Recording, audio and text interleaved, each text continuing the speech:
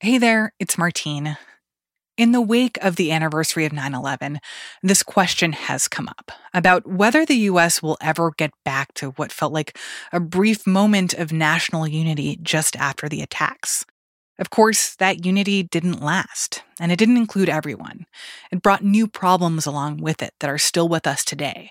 But for a moment, it seemed like political divisions were set aside. It's something that a few of my colleagues have been thinking about a lot on this 20th anniversary of 9/11, and for a surprising reason. It goes back to a man who was on center stage at a Major League Baseball game just a few weeks after the attacks. So they set out to find him. You're about to hear the first part of a special two-part series.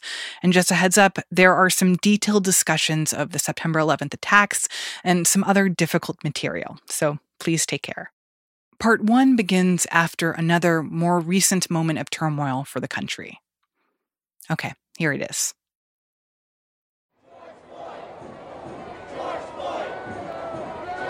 Black Lives Matter! Black Lives Matter! No peace! No peace!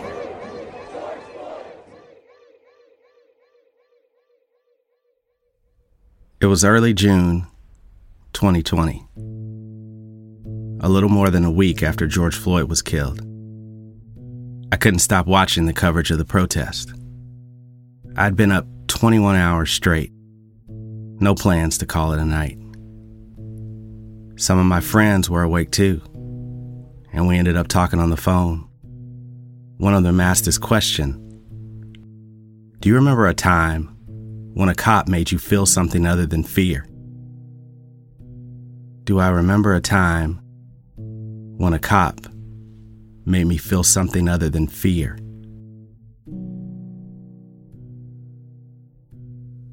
Yeah, there was a time. I had this hazy memory of a police officer who sang at the World Series just after 9/11. 20 years ago, watching him sing, I felt something I never felt before about this country. It was like all of our hearts were in the same place for a moment. This cop, baseball, I couldn't get away from it. I Googled it. The next day, I was still thinking about it, and I called someone else. The thing I remember is just how bothered you sounded to me.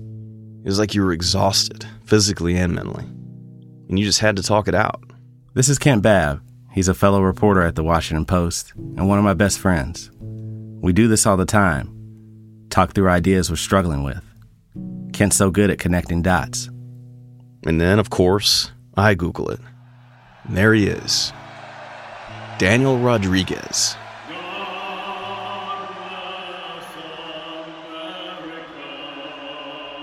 That's him. America's tenor. The voice that healed a nation. You can just feel the energy. I remember this. I was in college for this game, watching the Yankees and Diamondbacks on this tiny little dorm room TV with my friends. I was probably the only person in America rooting against the Yankees.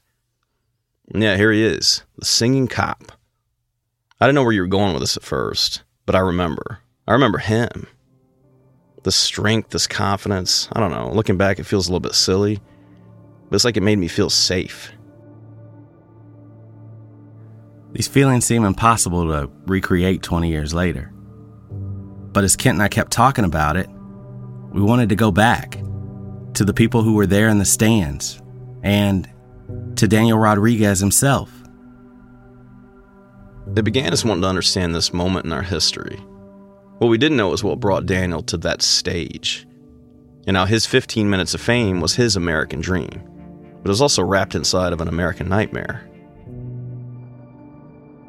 We didn't understand how God Bless America, the song itself, has been twisted over the years. As writers, sometimes we process big ideas through people. And I needed to know whether I could feel that pure love of country again.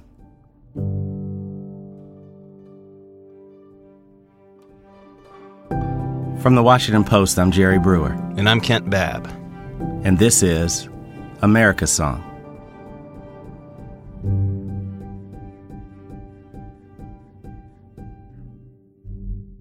Chapter 1. A Symbol Dressed in Blue. Let's start with the night that Daniel Rodriguez sang, Game 3 of the World Series. This was October 30th, 2001, 7 weeks after al-Qaeda terrorists hijacked airplanes and flew them into symbols of America, the World Trade Center and the Pentagon. The fire was still burning at Ground Zero in Lower Manhattan. Cleanup was in its early stages. New York City couldn't be New York City. It was sparse and mournful, perhaps bracing for another attack. New York was trying to press forward. Baseball was part of that. And the Yankees were the Yankees. They were in the World Series for the 4th straight year. Yeah, they were on this magic ride through the postseason. And now they're facing the Arizona Diamondbacks.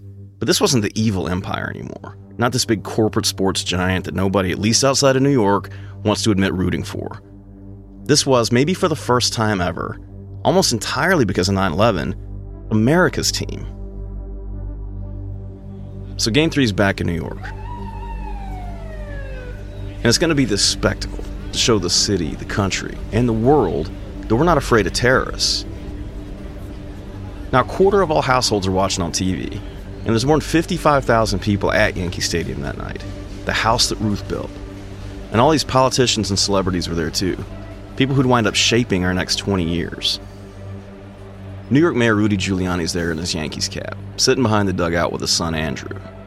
Arizona Senator John McCain is sitting next to him in his Diamondbacks hat. Even Donald Trump is there, back when he was just a real estate developer.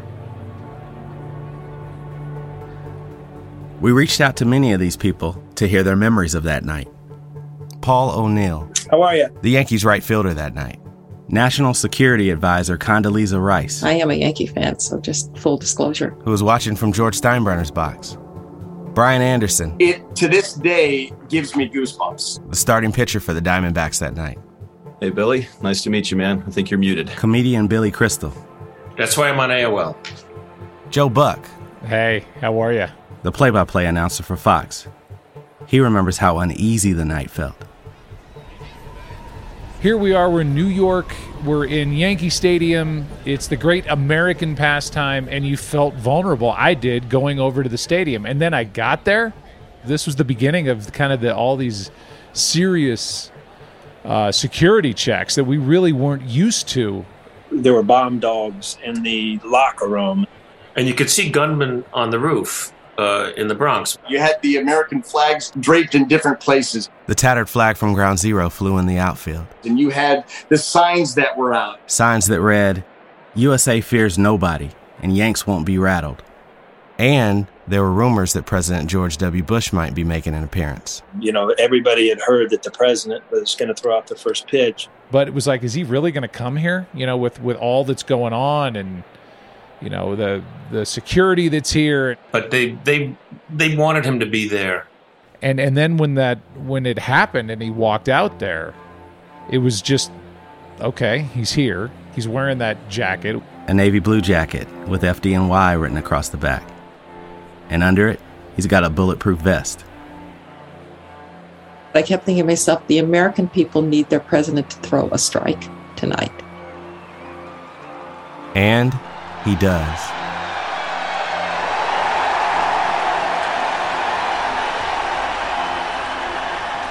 And for him to have that jacket on and stand on the rubber and throw like a real throw that was basically a strike. And I personally would submit that personal politics were kind of thrown out of the window at that moment. You know, it was really powerful. And he walked off. Everybody had a sigh of relief when he made it safely to the dugout. That's how scared we were. He just had the really strong sense this wasn't at all about sports. This was all about America. And a sense that, you know, the president threw a strike and we're going to be okay. Then President Bush goes up to George Steinbrenner's box. Billy Crystal is near the door. The door opens and he walks in. And he sees me and he goes, "Billy C., how about my fastball?"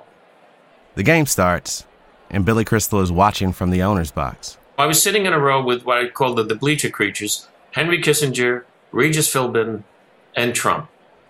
That was our row. The president was sitting next to Steinbrenner. An inning later, he got up and he said, "I got to go. I've got an important meeting." remember him saying meeting.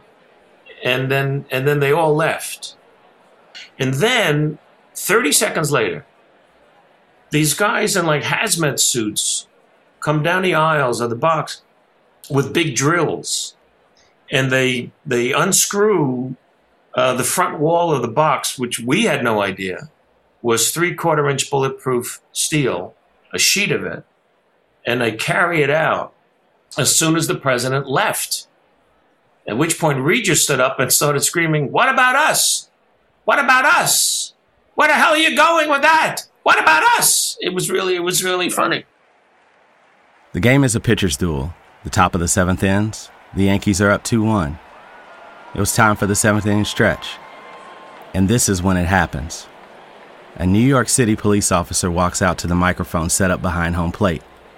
He's wearing his dress uniform. Blue suit, police cap, crisp white shirt, dark tie. There he was, Daniel Rodriguez.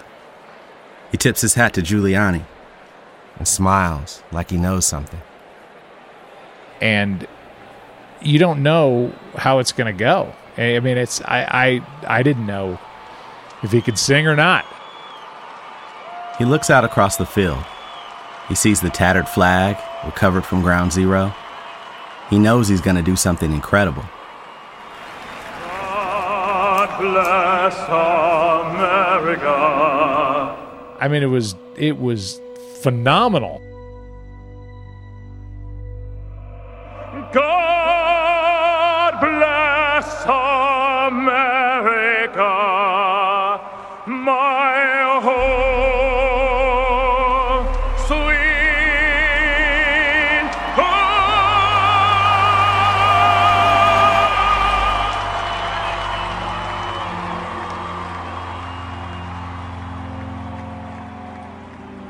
55,000 people had the same heartbeat, and he rose to the occasion. I remember everyone just sort of crying, just standing up and crying. He just seemed like a regular guy. You know, it wasn't an opera star. It wasn't a Broadway star. It was, you know, it was somebody who represented firemen and police officers and anybody who was in the building that day. Regular people who did not deserve that.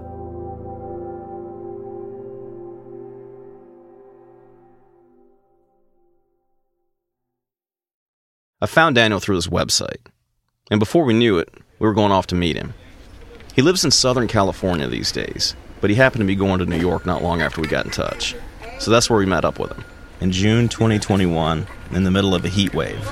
I was known as the singing policeman, the 9/11 singing cop, and I just go around the world sharing my gift.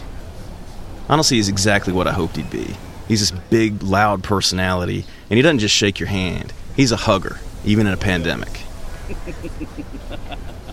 He's about how you'd project him 20 years after that Game 3 performance. More gray hair.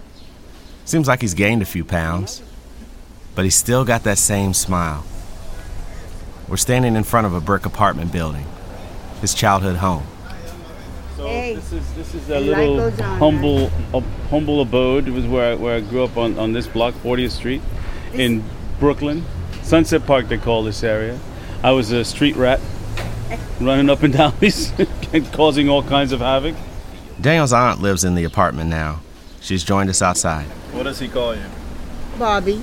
Titi Bobby. We want to know more about Daniel, his family, his childhood, what made him who he is. My mom and dad came to New York when they were teenagers. Came from Puerto Rico. My mother worked for a sewing company, and she it was Coach. That's my auntie's throwing in, making sure I get it all right. She worked for Coach Bags, and she made bags. My father was a printer. Yeah, my father was a printer, and he worked in printing presses, and we had music in the house all the time. What do you remember music making you feel? First experience with music is feeling the joy of bringing joy to others, feeling that I was doing something that made everybody happy, that made everybody smile. It was a ham from back then, if you know what I mean. Bobby goes inside and comes back out with bottled waters for me, Kent, and producer Bishop Sam. Thank you very much. That's so nice of you. Wow, that went down so fast. That's why you guys can't keep up with me at the pub later. No, gracias. We walk down the block to Daniel's old middle school. In front of it, there's a playground with a big water fountain, spraying kids as they try to beat the heat. We stop just behind the school's old theater. This is where he got his start as a singer at age 12. I was immediately put into the talent program.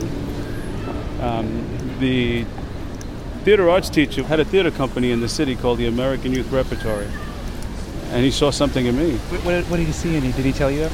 Well, he thought I had great acting ability. That was a ham. So he saw that, and he also thought I had a really good voice. I had a natural voice. I had a little bit of that deeper color, like Placido. In Daniel's mind, he was going to be the next Placido Domingo.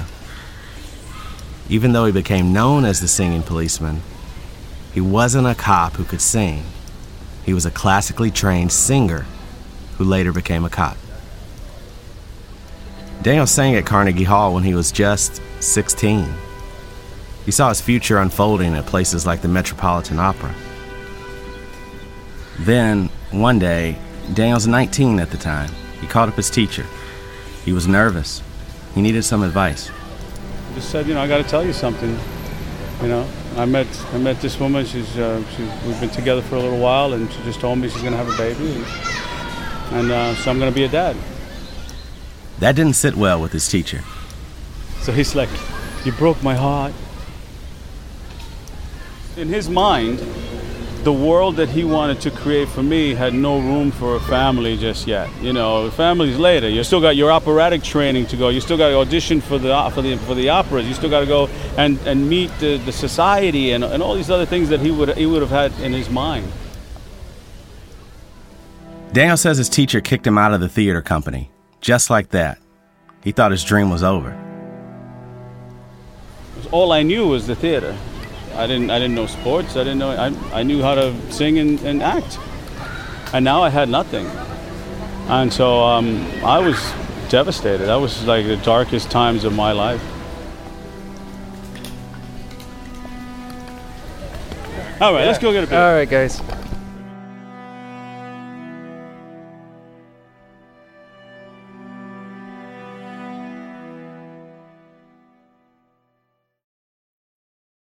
Hey, this is Christina Quinn. I'm the host of Try This, the Washington Post's new series of audio courses. The idea behind Try This is to become better functioning humans without having to comb the internet for countless hours. In our first course, we learned how to sleep better. Now, we're going to learn how to make our friendships stronger. I'll offer expert tips that are doable, and I'll keep it short. So let's do this. Class is in session. Find Try This from the Washington Post wherever you listen. Eventually, he told us more. His son, also named Daniel, was born in 1983. And Daniel Sr. started working odd jobs. Short order cook, postal worker. He kept dreaming of being a performer. But he was singing and drinking at bars every night. That was where I felt like I still had an audience. Was you have a couple of beers and you start talking about the music and sing a couple of songs and everybody starts clapping and they start buying you drinks and you don't really think about where you're going or what you're doing. You're just kind of trying to feel good, trying to get that feeling back. It's like an addiction. You're looking for that love of the crowd again.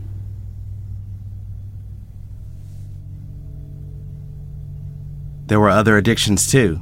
He drank a lot and said he started using cocaine. The cycle went on for years. And then, in the summer of 1988, he's in his mid-20s now. He went on a 3-day bender. And he told us this intense story about ending up in a crack house and hearing a baby cry. It was like a bell going off in my head. And everything cleared up, almost as if, you were given like an anti-drug pill and everything cleared up. I was like, I woke up and I'm like, what the am I doing here? And I heard the baby cry again. And I got up and I went over. Nobody was paying any attention. And I looked at this little guy. And I said, you know what? I got a little guy. I got a little guy at home. You know, what am I doing here? And I picked up the baby and I changed the baby. And I went into the kitchen and I got up and I warmed up a bottle and I fed the baby. And all that time, I felt like I was in a bubble. Everything that was going on around me was in another world. I was in a bubble. There's people in the rooms, like in the bedrooms, they were just kind of sitting there and snorting coke and smoking crack, and everybody's just dead. And I took care of this little guy, and I put him in his little bassinet, and I walked out. Of course, there's no way to corroborate this story. But when I heard it, I realized something about Daniel. Even in his darkest moments, his instinct is to comfort other people. Daniel said he got help after that, but he had to live with what addiction had done to his family. He missed his son's 5th birthday because he was in rehab. He and his wife tried to make it work. They had a second child, a daughter, but Daniel said their marriage was unfixable. Soon, he'd leave and move to Staten Island. Then in the mid-1990s, he made a change. He wanted better pay and benefits, and a job that came with some stature. He wasn't going to be a singing postman anymore. He wanted to be Officer Rodriguez. He was going to become a cop.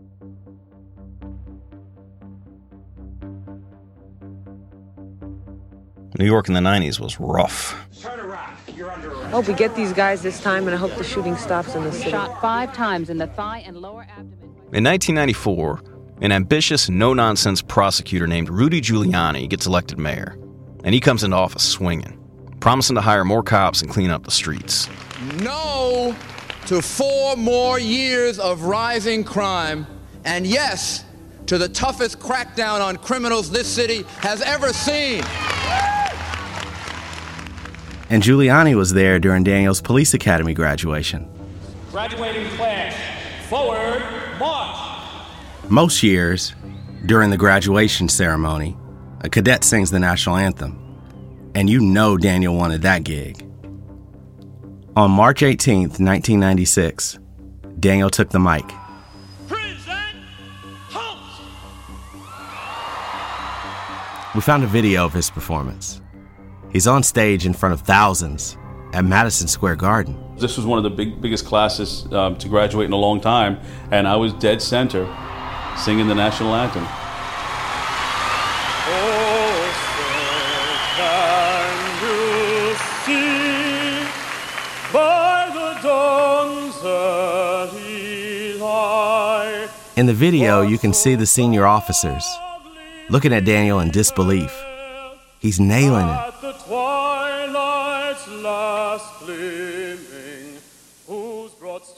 The governor was there, the police commissioner, all the top brass. After the performance, Mayor Giuliani walked over to Daniel. What did he say to you on that stage? Oh, he just said, you got an amazing voice. Now, Giuliani is a big opera fan.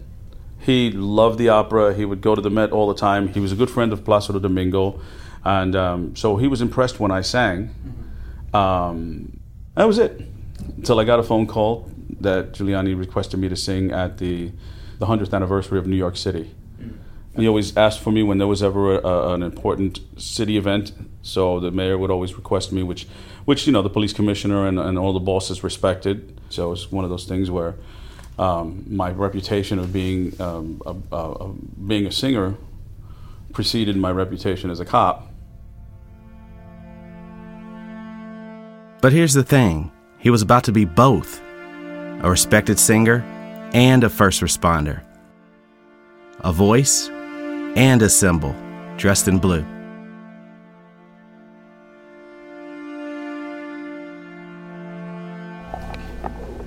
Okay. We didn't actually bring up 9/11 with Daniel for a while. First off, there were so many other things to talk to him about, but now we're at that part of his story. Daniel told us he suffered from PTSD, but also that he was okay talking about it. It came up on the second day we were in New York with him. And I just want to say, what you're about to hear over the next couple minutes may be disturbing and has some graphic descriptions. Daniel took a few deep breaths as he took us back to that Tuesday morning, 20 years ago, when he got into his car, left his house on Staten Island, and drove over the Verrazano Bridge into Brooklyn. And I looked up, and there was just such a blue sky. It was a gorgeous day. There was not a cloud in the sky. And the traffic was backed up, and I'm just staring and looking at the sky, and I start to see ashes coming across the span of the bridge. Just burned pieces of paper, and that was extremely strange. So I looked back to follow the ashes in the direction that they were coming, and I was horrified to see that the first tower was already on fire. This just in, you are looking at obviously a very disturbing live shot there. That is the World Trade Center, and we have unconfirmed reports this morning that a plane has crashed into one of the... Daniel joined an emergency vehicle convoy heading for Lower Manhattan. But then, when he got out of the tunnel, he made a decision. So with my signal to the right, I made a left-hand turn. And I went to One Police Plaza. Police headquarters. Going there saved his life. At headquarters, he met up with his direct supervisor, and they made their way down Broadway and to City Hall. Okay, go ahead. We'll wait. And there's more explosions right now. Hold on, people are running. Hold on just a moment. We've got an explosion inside. The building's exploding right now. You got people running up the street. Okay. Hold on, I'll tell you what's going on. Okay, just... Over a block away. And the unthinkable. It sounded like the sound of a elevated train track. You know, you're standing in the street and the train's coming over you, the L train, and it starts with a low rumble. Just a really low rumble, and you can feel that rumble starting to get louder and louder, and then it becomes deafening.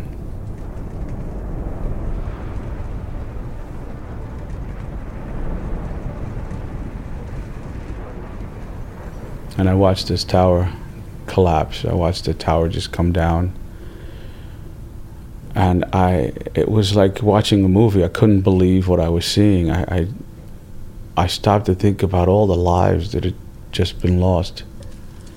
People started running, and this cloud of ash just started heading for us. It was just swallowing up everything in its path.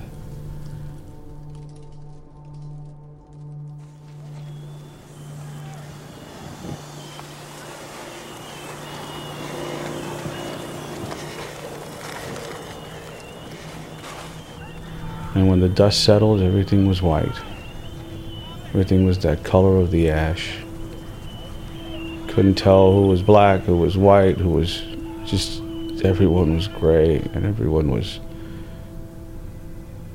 devastated.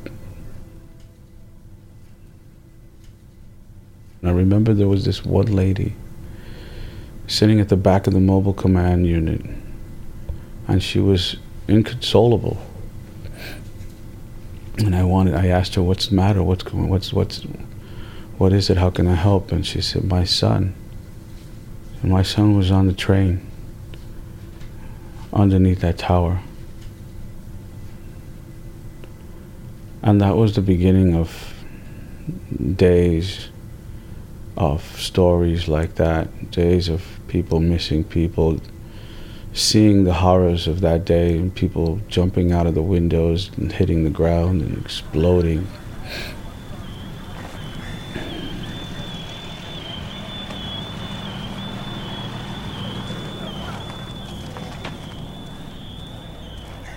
I told my boss, I said, that second tower is coming down. And I said, that's going to fall right on top of us. This is going to be it.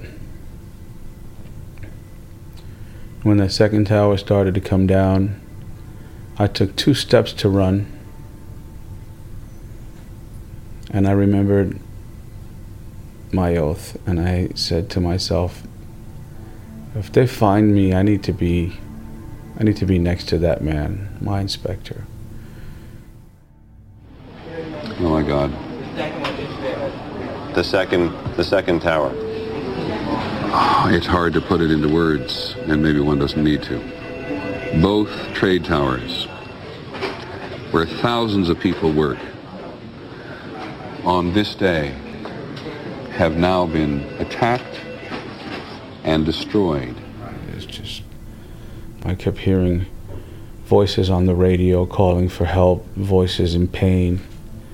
You know, police officers who were trapped, just crying and yelling, and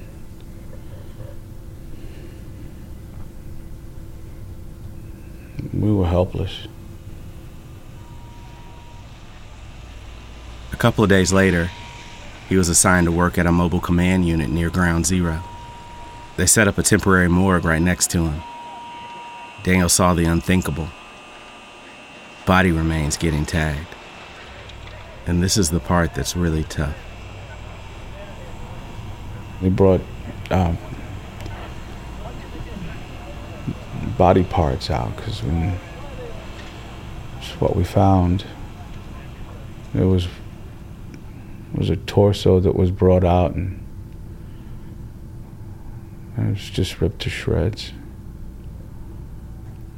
Chella was a female, and the doctor said the guys that were there said they'll have to identify it through DNA, or couldn't even do teeth.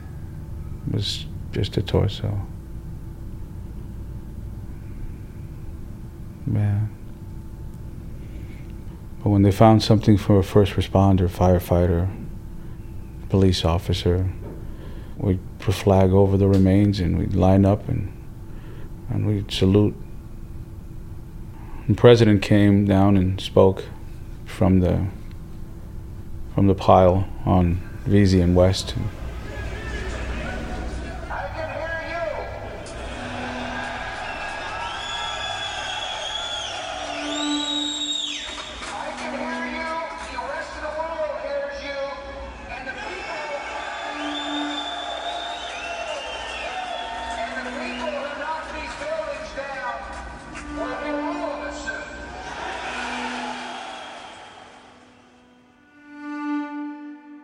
Daniel wanted to help with search and rescue. Supervisor wouldn't let him. He says, your purpose is going to be clear soon. And it wasn't long before I was called. The call came from Giuliani first. Called me on my cell phone, and he said, we want you out there using your voice. We have something called Prayer for America, and I want you there. I said, of course. I was doing as much as I could do down at Ground Zero, but I would get a phone call, and they said, you gotta go do a funeral, or we want you to sing on Oprah. He was here to sing his beautiful version of the Lord's Prayer, Daniel Rodriguez. And the next day I was back at Ground Zero. I said, hey, Letterman just called, and I would go there, and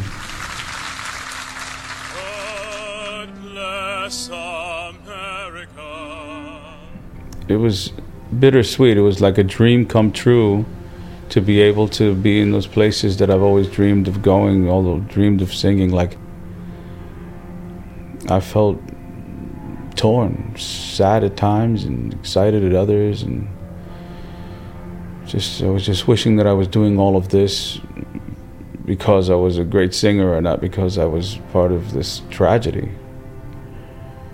And I had to kind of come to terms with who I was. I was America's tenor. I was the singing cop, and I was both. I was a great singer, and I was a symbol of something positive that rose out of those ashes.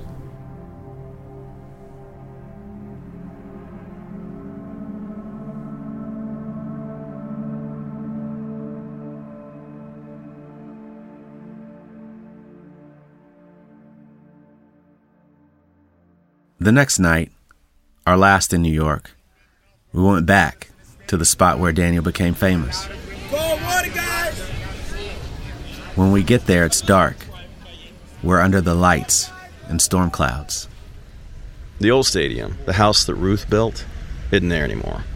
They knocked that down in 2010 and built a giant palace right across the street. The old site's now a 10-acre public park called Heritage Field. There's a playground and some baseball fields all around us. It's hard to believe that I'm standing more or less where I might have been standing when I sang at the old Yankee Stadium, where I looked out on the capacity crowd. I mean, God Bless America was powerful then, but people were in a frame of mind to listen. People were in a frame of mind to hear that and to rally behind that call. Daniel knows a lot of people don't hear the song in the same way anymore. Now we're divided as a country, and now it's what's going to bring us together as a country.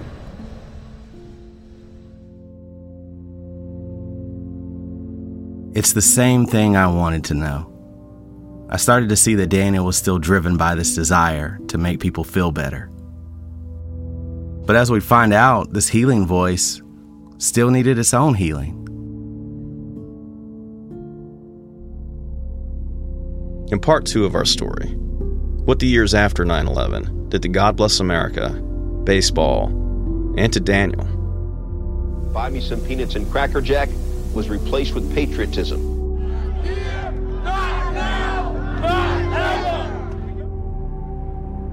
And I was very emotional. I said, they hurt me.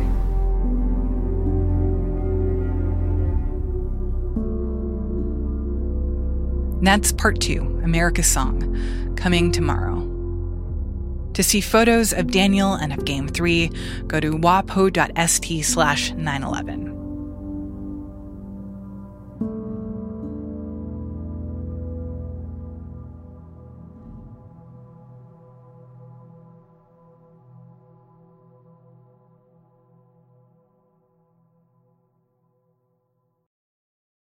Hey, this is Christina Quinn. I'm the host of Try This, the Washington Post's new series of audio courses. The idea behind Try This is to become better functioning humans without having to comb the internet for countless hours. In our first course, we learned how to sleep better. Now, we're going to learn how to make our friendships stronger. I'll offer expert tips that are doable, and I'll keep it short. So let's do this. Class is in session. Find Try This from the Washington Post wherever you listen.